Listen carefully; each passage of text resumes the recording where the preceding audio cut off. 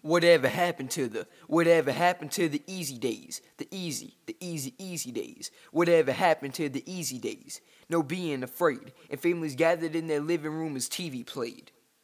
Whatever happened to the easy days? Now all it is cases and cases. Murderers and rapists, every day's a different situation. We live in frustration. There's some peaceful occasions, but they're overshadowed and riddled with the fear and impatience. Listen to what I'm saying. It may help you and save you from another court date unless they already dealt you. Our society can bond and our nation can grow as one, but it all depends on the future and what we grow to become. Whatever happened to the easy days?